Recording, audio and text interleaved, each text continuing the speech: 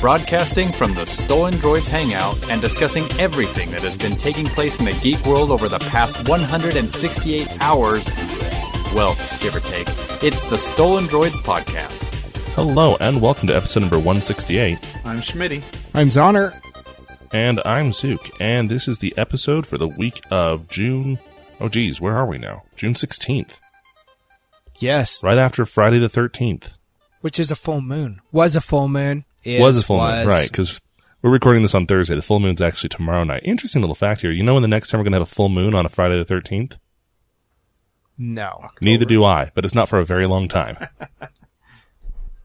Hey, we want to give a shout out to our friends. We are brought to you by our friends at trekradio.net, kryptonradio.com, openbookaudio.com, and stitcher.com.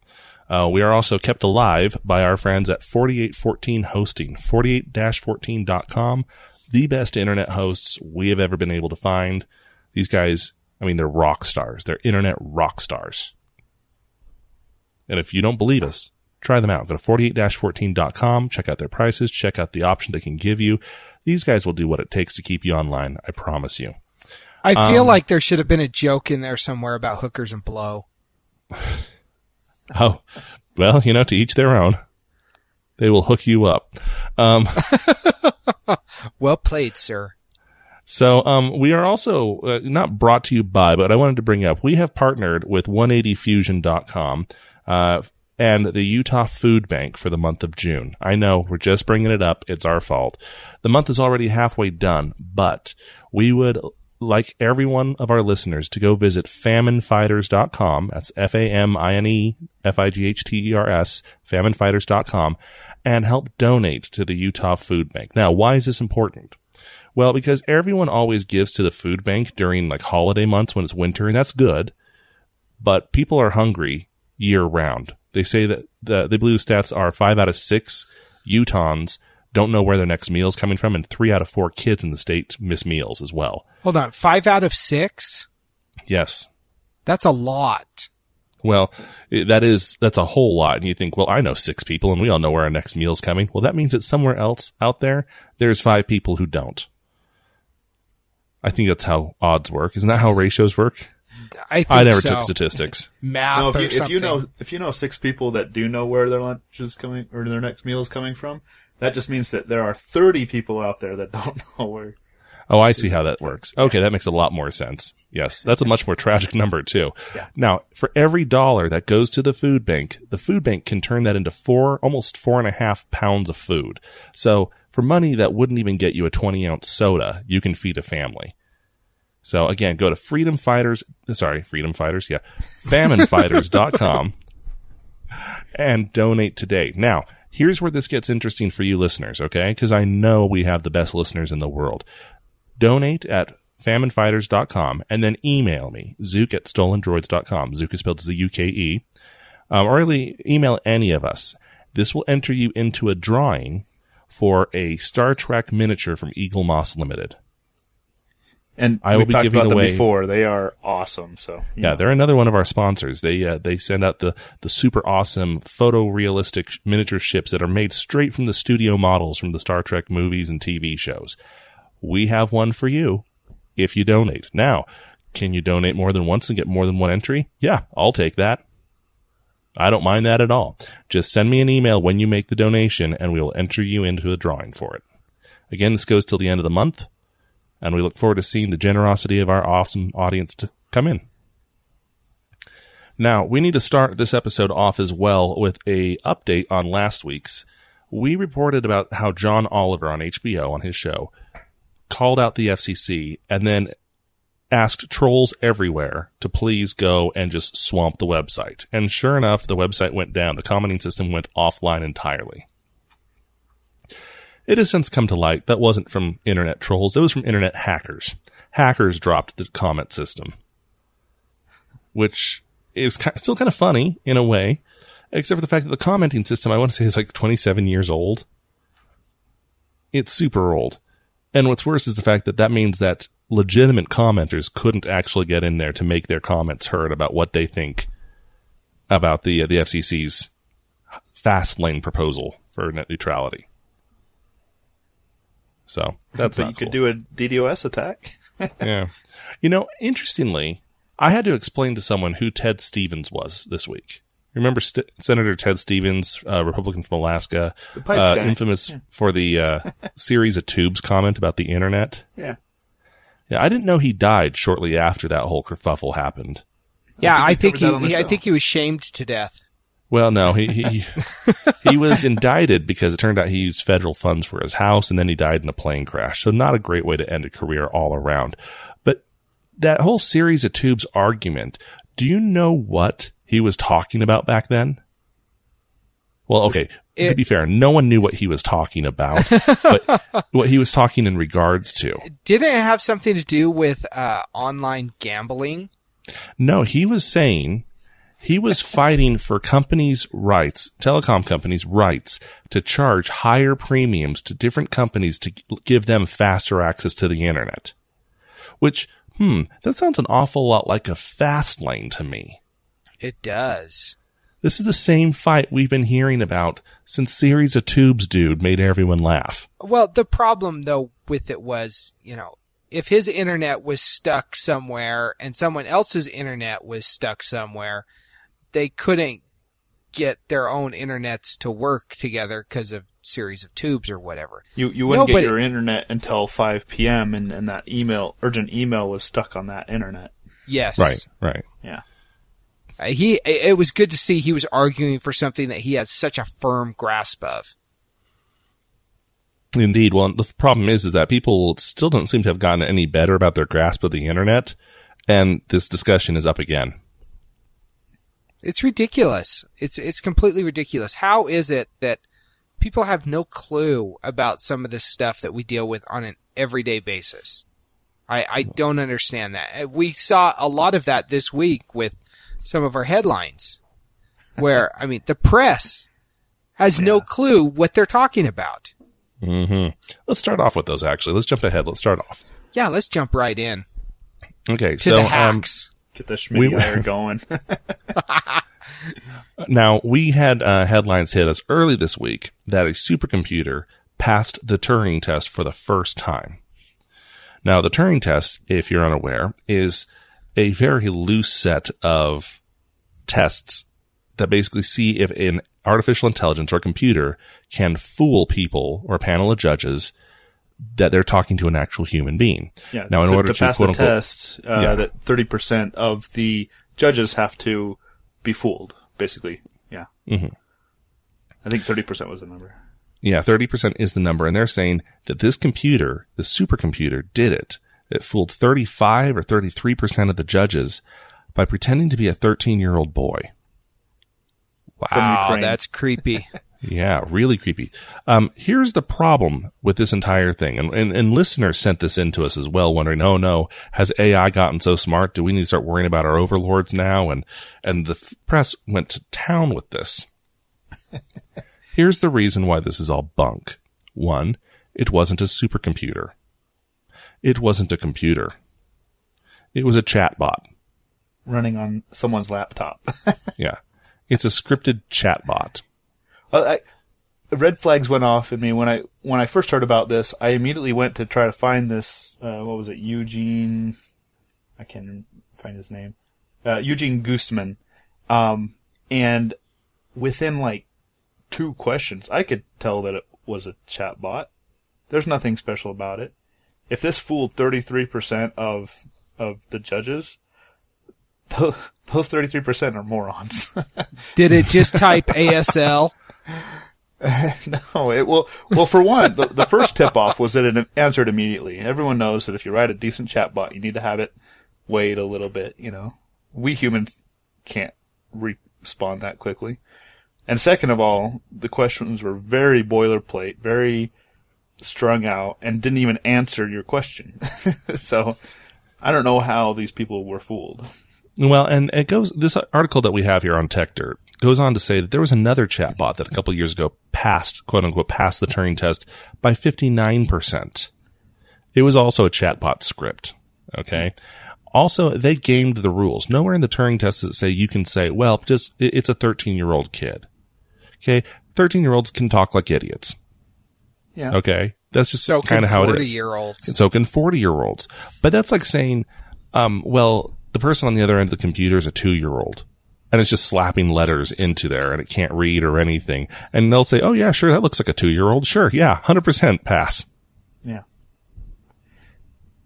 You can't set things like that. The rules of the Turing test have changed so many times that it doesn't even really count. It's one of those tests that don't actually apply anymore.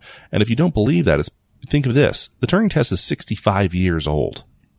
Yeah. 65 years. You guys remember when about, what was it? It was like 2002 or so, when all of a sudden we couldn't export computers to half the country anymore because the rules concerning the export of supercomputers were written back in the 70s. Oh yeah. Half the country or half the world? Half the world, half the countries. Okay. All the computers made after half the 2002 countries. meet the qualifications for being a supercomputer. Yeah. Yeah. Don't forget the 256 SSL encryption that was built into Internet Explorer. I think 5 used to be like military. It was a military secret. Okay, so the Turing great. test is kind of dated. It doesn't really work for us anyway. But then, and this is the real kicker, and if I don't expect the general population to know this, but tech journalists should. The entire test was put together by a gentleman by the name of Kevin Warwick. Now, you may not recognize him by name, but let me tell you about some other headlines he has under his belt. Many years ago, and I remember reading this in Newsweek, he became the world's first cyborg. Yeah, he implanted a chip in his arm, basically. Yeah. Now, was the chip wired to anything? No. Yeah. Did it have a power source? No. Did it do anything? Yeah. No.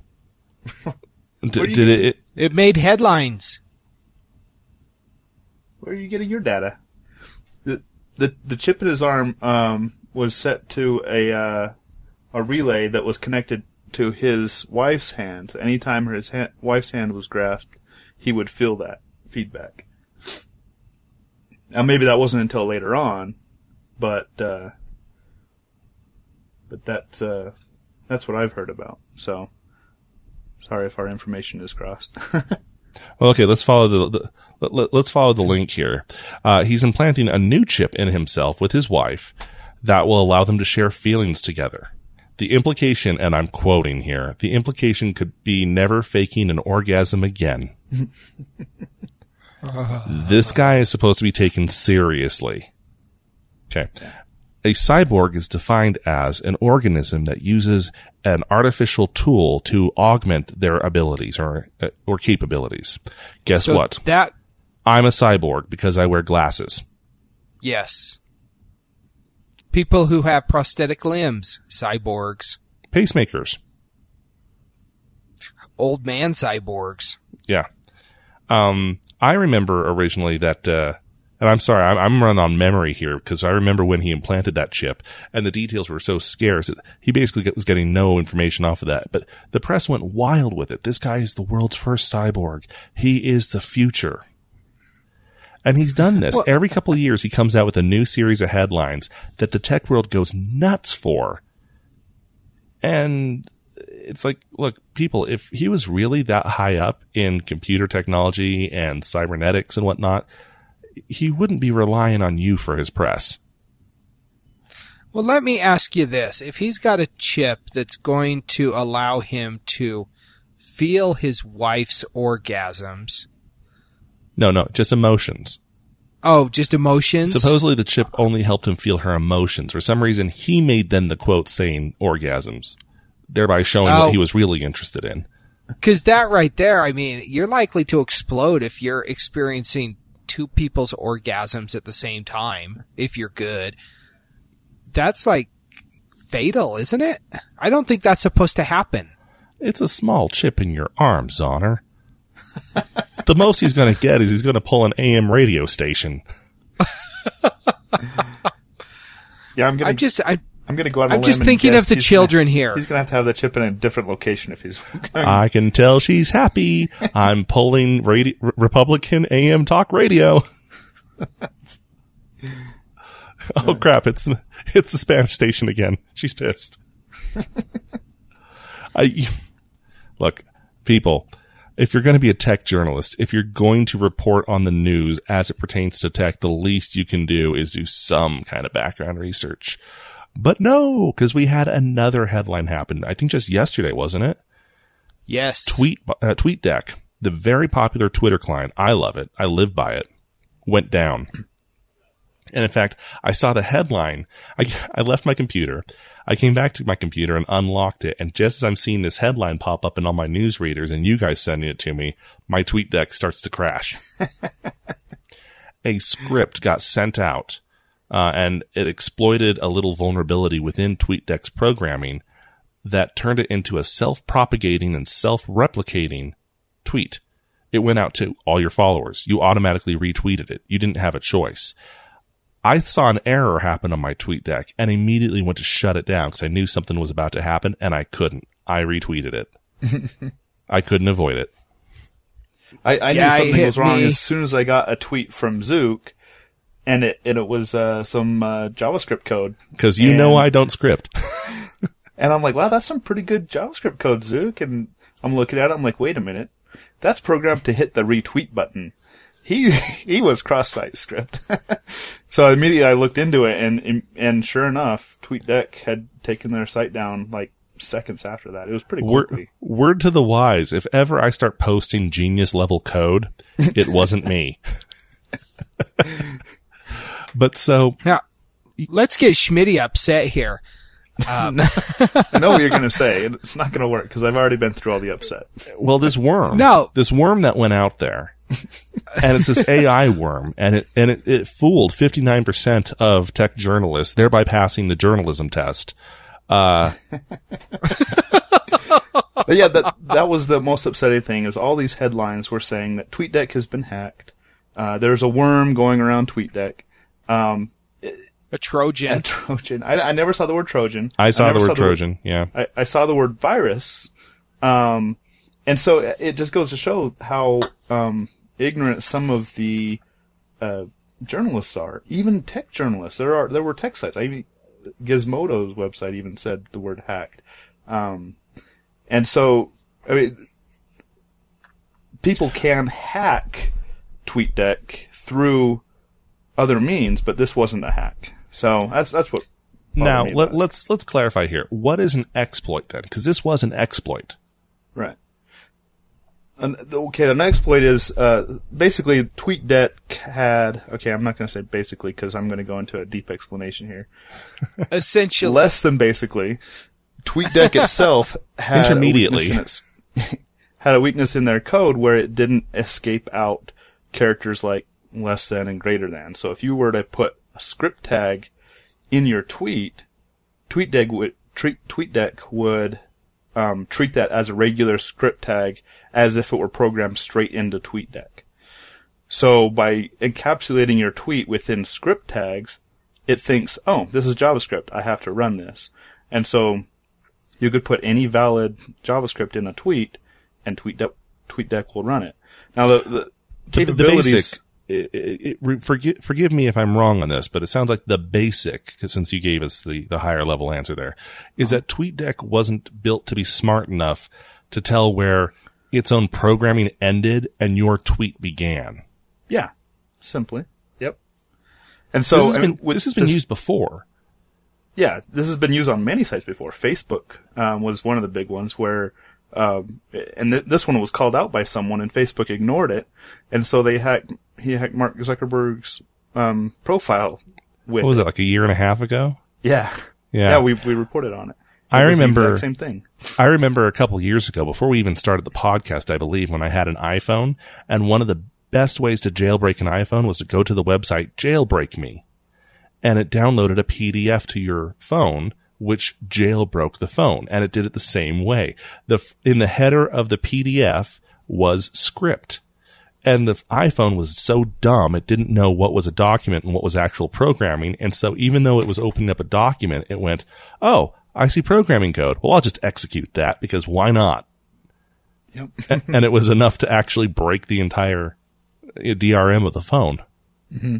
So, yeah, a lot of people were asking, how dangerous is this? Well, for one, the tweet that was retweeted 38,000 times within a minute, was very benign. It was a heart. The worst it did was retweet itself 38,000 times. But the capability of this exploit was that someone could possibly have hijacked account information from the page, or they could inject script into the page to sniff where you're clicking next, or if you click into your account settings, it can start sniffing the HTML that comes out of that. So the capability of this kind of exploit can bring a lot of heartache to a lot of people, and so I don't think we ever got to that, and thankfully TweetDeck quickly fixed it. So I think we're all safe on that side. Now, do you think that this was something that somebody was just trying to do to see if they could do it, or do you think that this was maybe a dry run per se for something a little bit more malicious, to see how TweetDeck would respond, how fast it would propagate? It's hard to say. It looks like they knew exactly what they were doing, so they probably tried it out, tried a few things out beforehand. It seemed like, looking at the code, it looked like they knew exactly what they were doing. It's not like they were, just playing around and hey, let's see if this will work. But it looked like it came from someone that knew exactly what the exploit was going to do. Now, a good way, if you want to know, well, how can I tell if I have a virus? How can I tell if this is an exploit? How can I tell, whatever? I often like to compare computers and computer systems to living things. And I know that sounds a little bit weird, but the analogy works quite often. A virus, a computer virus or a computer Trojan or anything like that is a lot like a virus would be to your body. It's something that gets into your system and forces something to work in a way that it wasn't supposed to work with, and it screws things up. Okay, it changes the behavior of something. An exploit is, no, that was the behavior of something. It just wasn't supposed to be used in that manner. So a virus would be like, catching a cold. An exploit would be like someone shooting a water gun up your nose, and you don't like that very much. They just simply exploited a flaw. That'd be like a DDoS attack. Now, just like another flaw that was released this week, or found this week, just in time for iOS 8, they have found another lock screen flaw in iOS 7. Another one. Apple has to have, it's the third one of just this version of iOS. They've fixed that lock screen so many times, it's ridiculous. This one, this exploit happens when you lock your phone, and if someone else, say I had an iPhone and I lock it and I put it down, and Schmitty's right there, and I get a notification come in. Schmitty can immediately pull down the notification center, turn off my data, thereby cutting off all data access to the phone, pull down the notification center again, click on the notification that just came in, and somehow the phone, in all its wisdom, will bypass any security I've put in there and take him right into that application. Hitting the home screen when he's turn on the data. Going back to the home screen takes you back to the lock screen instead. It doesn't do it that way, but that's just it's like, what's the point of the lock screen? And yet somehow, Apple's still being touted as more secure for businesses than BlackBerry. Yeah. Which either means people don't know about these little exploits, or BlackBerry has really fallen. Yeah, and being a developer, I can understand the reason for this oversight. They had a bit of code to, if it's in airplane mode and you try to check your email, it's going to ask you to turn airplane mode off again, and so that brings up that dialogue. So it was an oversight to think that, if we're going to ask them to turn back on their data, they're probably not going to be in the lock screen, so let's just pull it up anyway. I mean, not that that was their thinking, but they didn't think that was I gotcha. Yeah. Yeah. So like a lot of times bugs in code will come about just because we never even thought the user was going to use it that way. It's really difficult to think of all the different ways someone could break it. And that's what QA is for. So we can't blame the developers, we have to blame the QA in this Well, when I run a test at work, when I'm testing out new software or new type of hardware, I select a focus group, a test group, and I tell them, okay, here it is. Here's how to use it. Now break it. Yeah. I need you to do everything you can to try and break it. And then I need to tell you to tell me how you did that. You have to be careful how you ask users, when you ask users to break it. Because I asked someone to do that once, and they're like, seriously? I'm like, yeah, try to break it. And he picked up his keyboard and started smashing it against the desk. Well, I he said, was just no. a little bit special then. Break the web form. Not the keyboard, break the web form. I do, in my job, we're constantly asking testers to put various products, through the ringer, whatever they can do. And we inevitably always have somebody, well, what if it actually breaks? What if we drop it? What if we do such and such and it actually breaks? That's good to know. That's good information. We're sorry, but the kitten did not survive the microwave test. No. And now I have a dirty microwave. Do you still need it back? Kitten salsa. Oh. There's a title if ever there was one. Oh, that's horrible. So, in other interesting news, switching gears from the exploit area and the hack area and the bad tech headlines area, the NSA was asked by a federal court to stop deleting user data related to a specific case they were going through. They needed evidence, they needed certain things, and they had to tell the NSA stop destroying the data. Therein came a problem. The NSA was forced to acknowledge they can't stop destroying it because they don't know where it is. Now, they basically take an archive of the entire internet. That has been established, right? But they don't keep that archive for too long.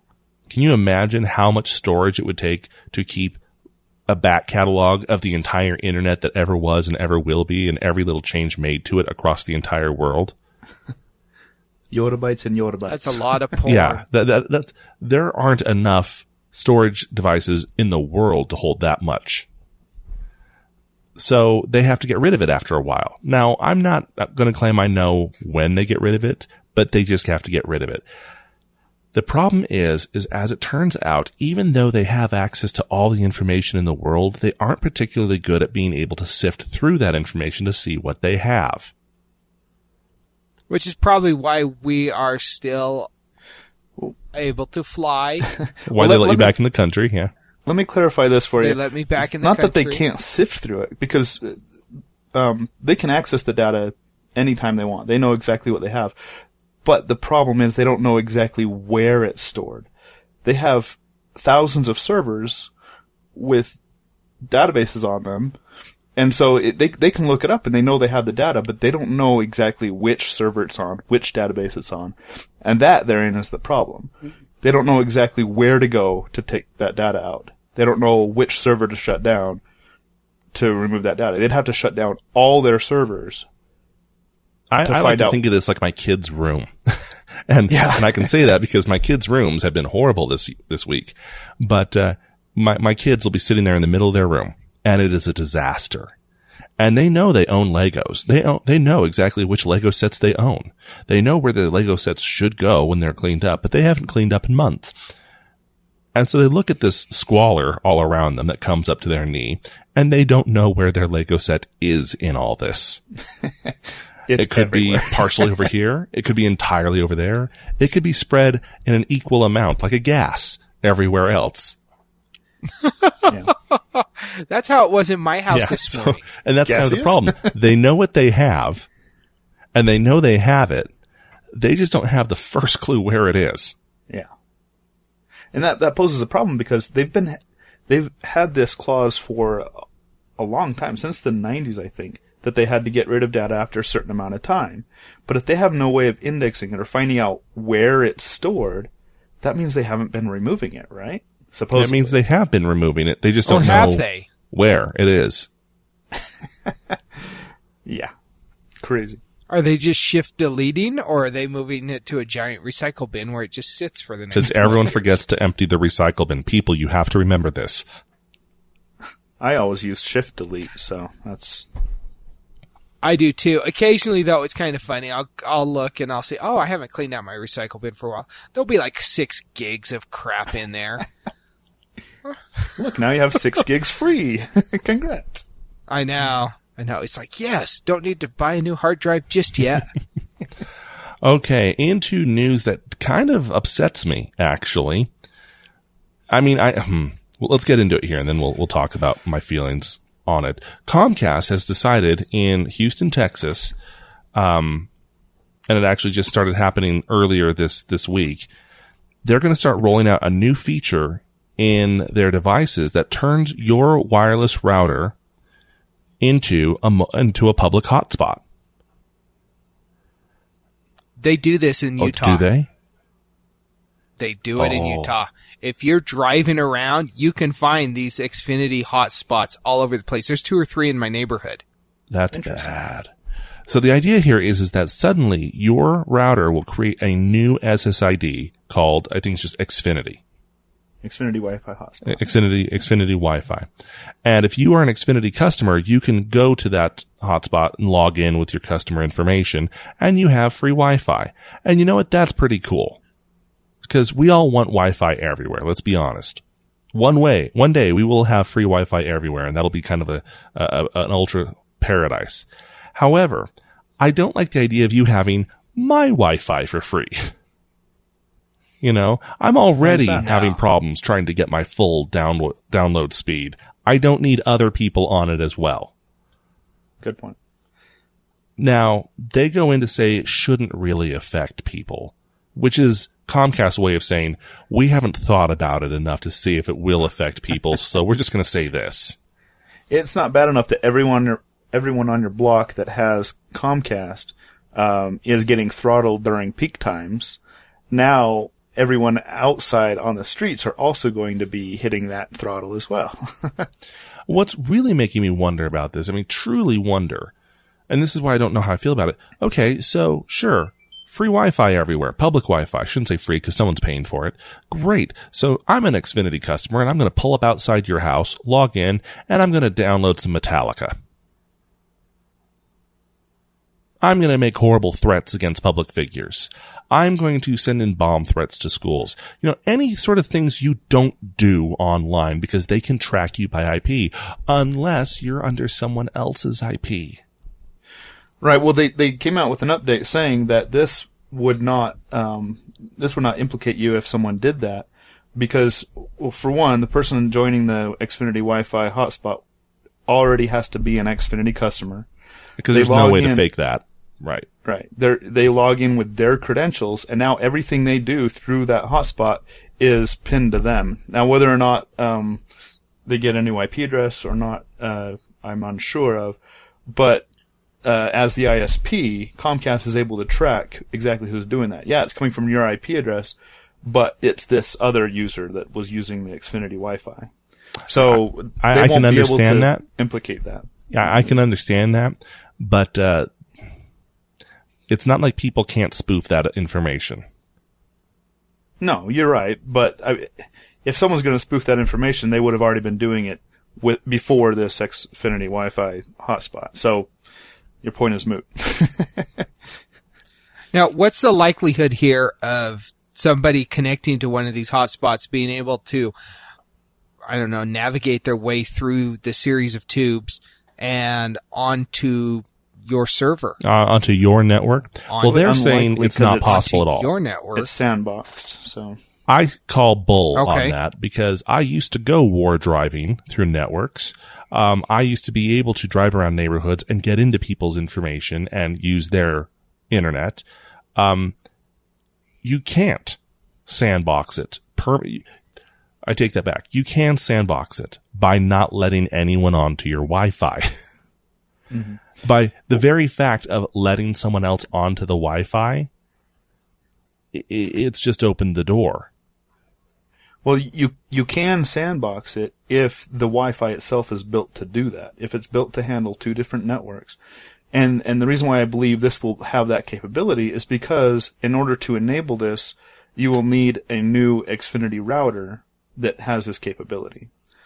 And so if you own an old Xfinity router, you will not be able to enable this Wi-Fi hotspot. It was my understanding that no, this was something that was going out to existing Xfinity routers of a certain brand, of a certain type, through firmware update. Yeah, if you had a super old one, then no. But if you had one of their standard ones, then yes. Now, here's where the question becomes really interesting, okay? You've shot down my sandbox. You've shot down the whole hacking the Pentagon thing. But many people, not just on Comcast, but on CenturyLink and any other ISP, pay an additional fee every month to rent the equipment. Why should you continue to have to pay that rental fee for equipment that they're co-opting for additional profit? And what if you paid outright for your equipment?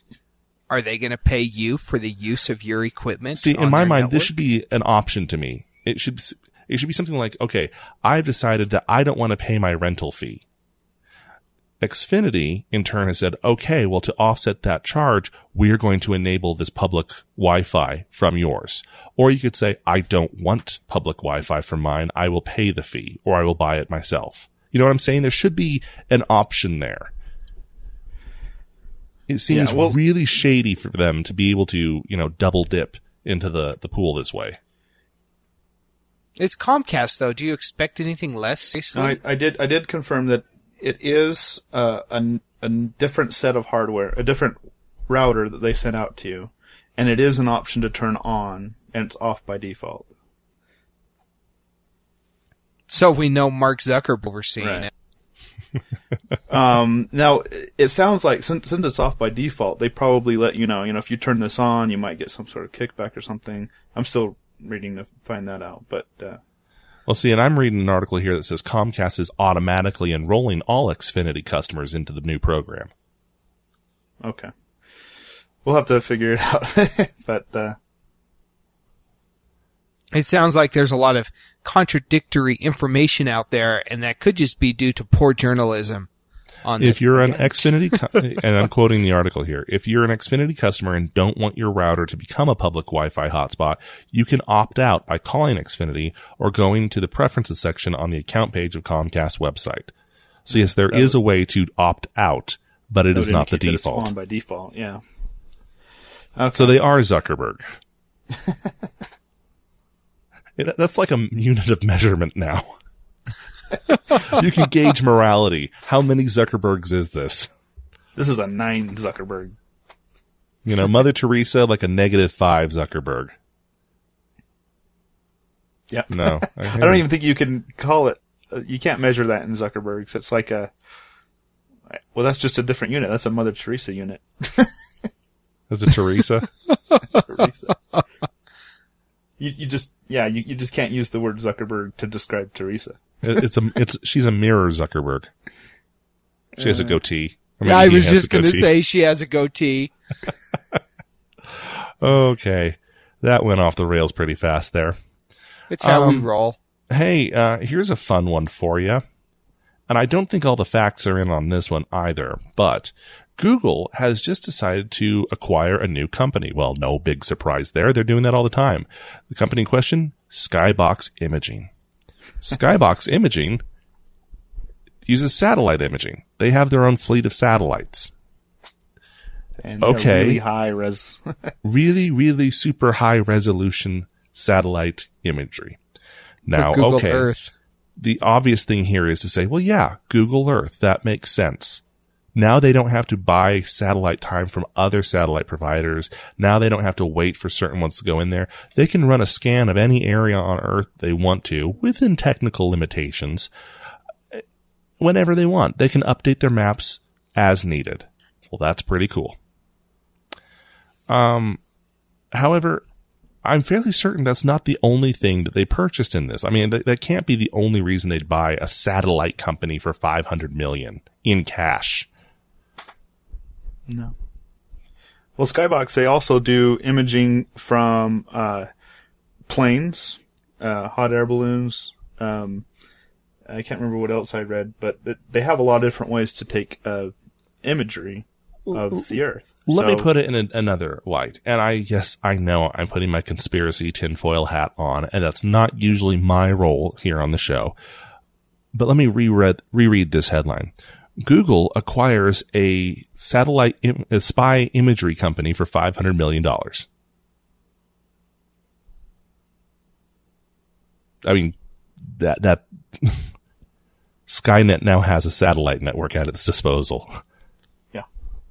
Yeah, that's how it's going. And, you know, with that supercomputer passing the Turing test that we discussed at the beginning of the show, we're screwed.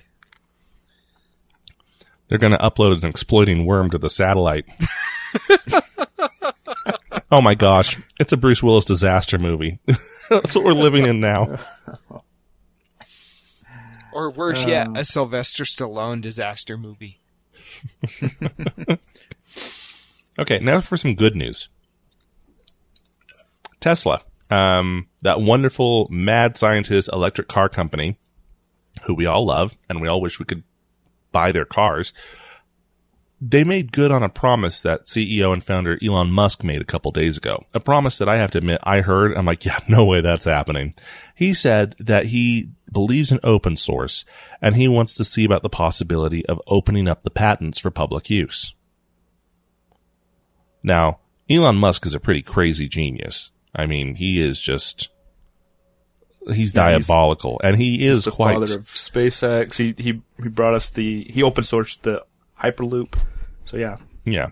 Well, just today he made good on it by dropping, I think, all of Tesla's patents into Creative Commons pretty much. Now, you do have to use a licensing agreement if you decide to use any of these. But he literally just handed all of Tesla's development over to any car company that wants to use them. What do you want to bet that General Motors F's it up? Well, and here's the diabolically genius thing about this, okay? Right now, all the other car companies out there are trying to say, well, we can't do what they do. You know, that's their thing. They have patents. We can't do that. So we have to release these half cars, these halfway electric cars that can't do quite what this other one does.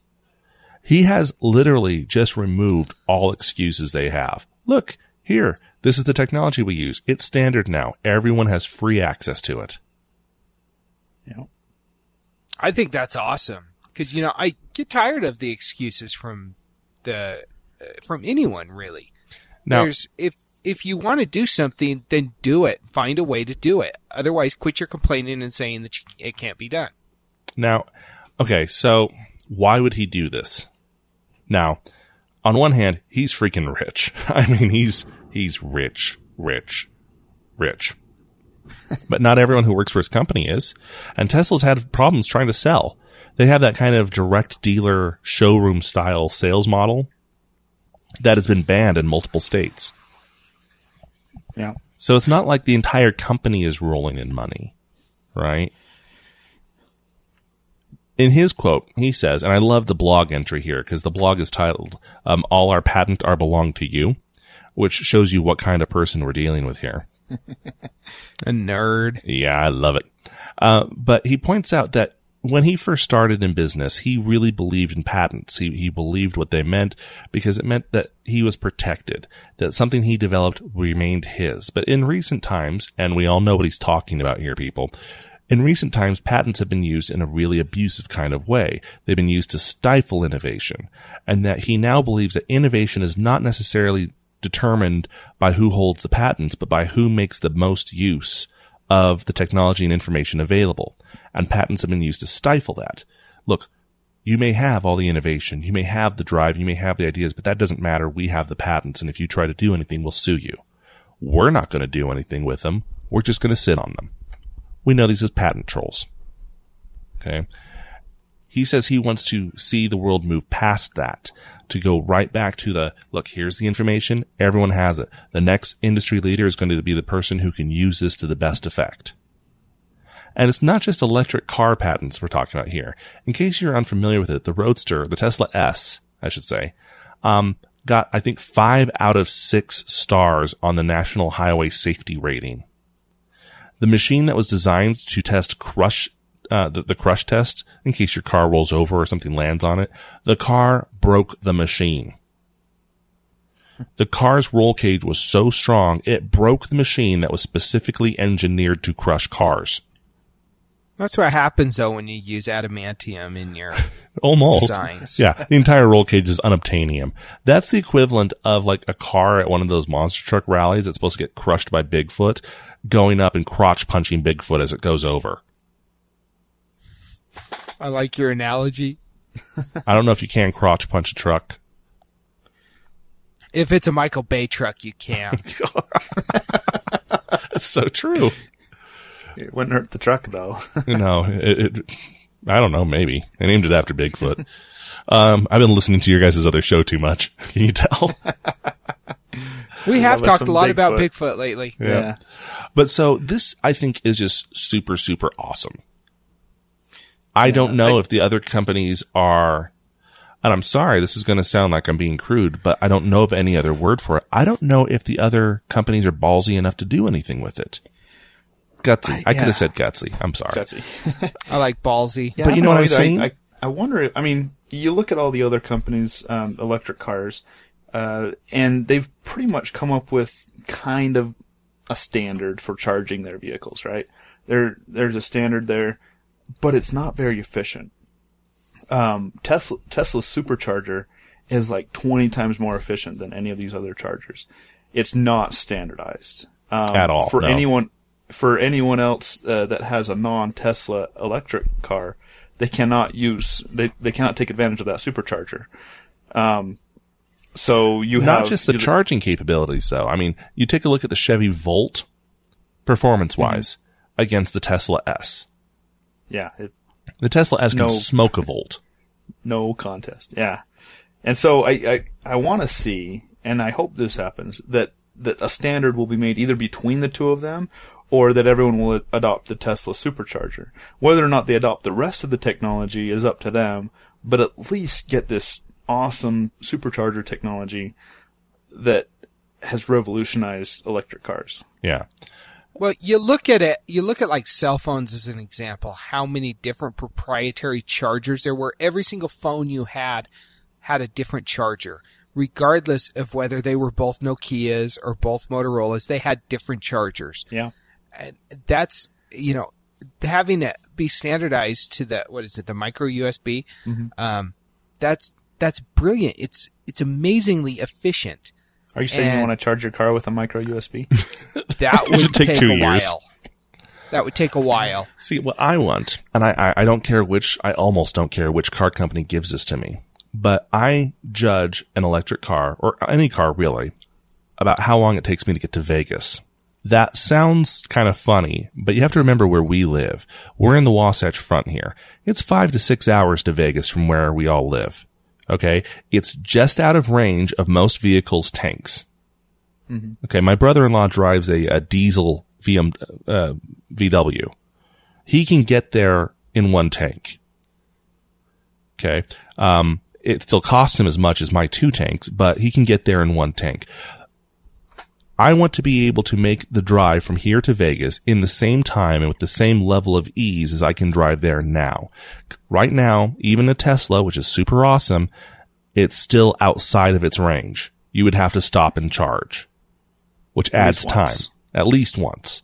And even saying you could get there, let's say the technology expands well enough that you can get there on a single charge. Does that mean you're dead as soon as you get there and you have to charge before you can go around town? It's that yardstick that I'm holding to them. It has to be able to drive 6 hours. It has to be able to drive roughly 400 miles. That's fair. And that's where I think hybrids come in.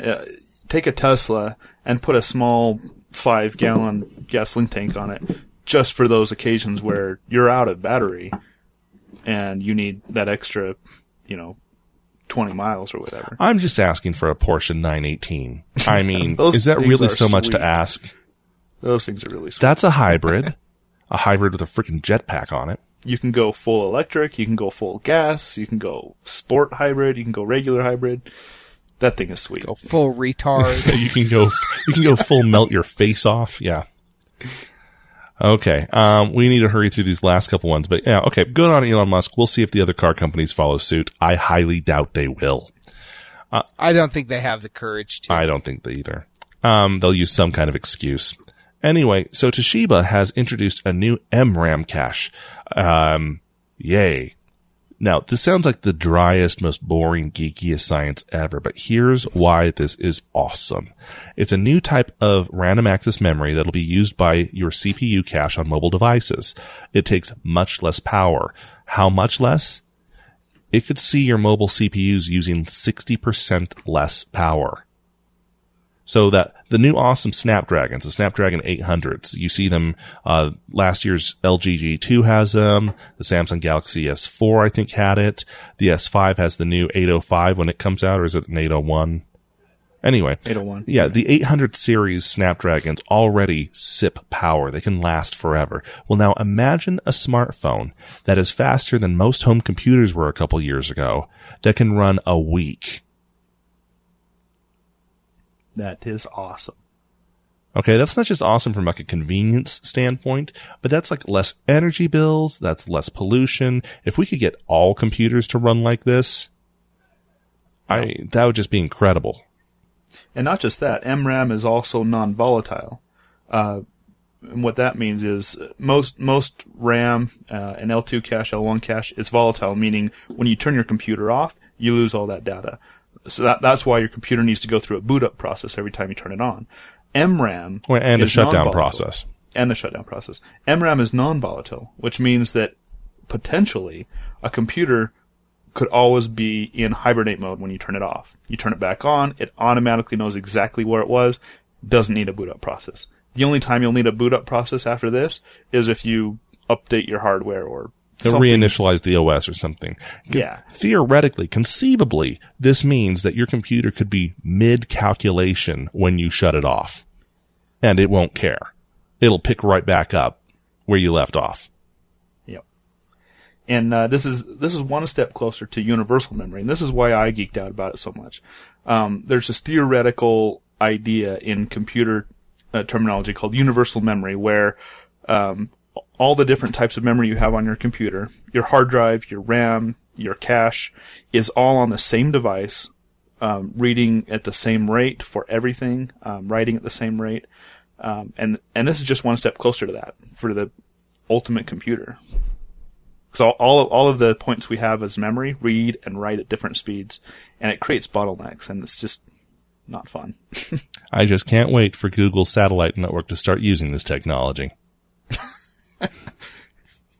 To hack our AIs. With worms. And 13-year-old boy chatbots. That sounded But kitten inappropriate. salsa. Yes, it did. But I was committed. I had to keep going. I realized that this is The joke's not out there. Well. I better say it. I better say the joke. It may fall flat, but I'm already there. Yep. All right. Our last little bit of headline here, and this is completely out of the tech area. I'm sure Squishy will talk about it when he returns to the air next week. By the way, no new scam show this week. So you probably already noticed that because a new one hasn't come out, and we did. Anyway, just today, new news came out about the Justice League. The hot rumor is, and this is being picked up by everyone. I mean, this isn't just a rumor. This seems to be confirmed. This is the roadmap that DC has set before it. There is going to be a Justice League movie coming out in 2017. The same year, they're coming out with a Wonder Woman movie and a Flash and Green Lantern crossover movie. Now, a lot of people, when they announced Batman vs. Superman for 2015, everyone was excited, and then they pushed it back to 2016, and everyone goes into panic mode thinking, oh no, this movie's in trouble. Well, the reason that they allegedly pushed it back, or the alleged reason that they pushed it back, is that it's going to be the launching point for all these other movies. They're going to have that same year a Shazam movie, a Sandman movie, the next year, as you just mentioned, Zook, Justice League, Wonder Woman, and a Flash and Green Lantern team up. And then in 2018, we get another Man of Steel movie. Interestingly, they name it Man of Steel 2. Yes. Everyone assumed the Batman vs. Superman was Man of Steel 2. Yeah. That's not the case here.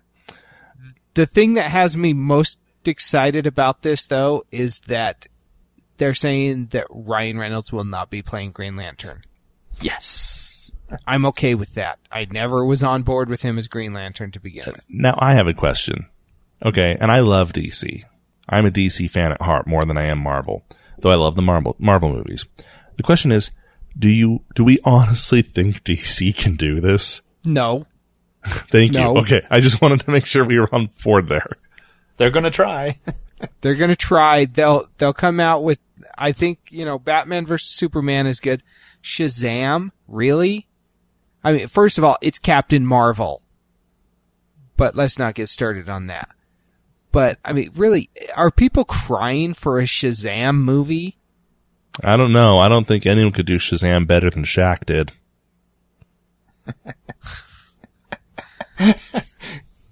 You're trolling now. I am totally trolling. I don't even know. I don't even know how to respond to that. Okay, let's put it this way: Marvel doesn't try to put out 3 big A-list movies a year. Marvel, with all of their many, many successes and Disney backing them, can't do this. Okay? DC couldn't put out a good movie every few years before now. What makes them think they can get 3 good ones a year out?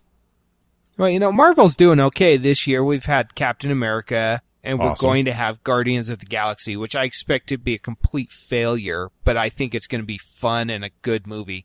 I just think people don't know who Guardians of the Galaxy are, so why care?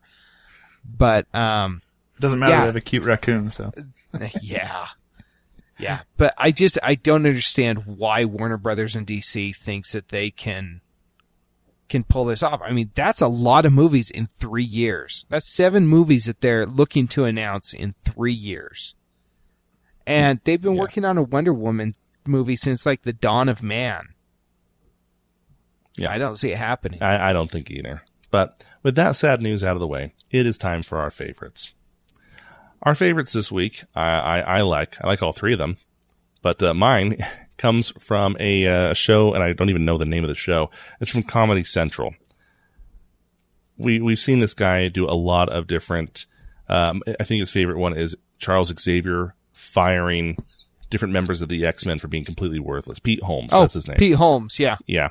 I typically don't actually like many of his skits because I think he goes a little too over the top. But in this one, he plays the straight man, and it is hilarious. He is an accountant who has had to call Mr. M. Bison down to his office just to explain that maybe having an international street fighting tournament isn't the most financially secure decision he's made.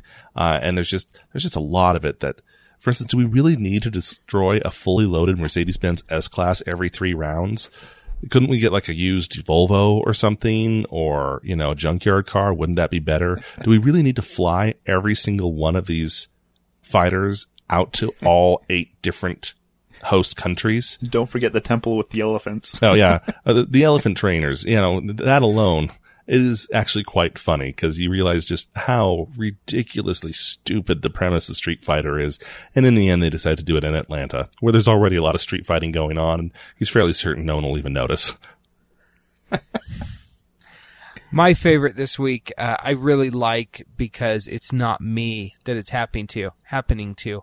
But Enter the Dojo Show on YouTube has celebrated their 100th upload to YouTube. So Master Ken demonstrates around 100 ways to destroy your opponent's groin. And he's a biter. It's kind of unnerving to watch. However, it is still entertaining, and I couldn't stop watching it once I started. So check it out. My favorite comes to us from Scott Manley. You might know his name. There's a fake name if ever I heard one.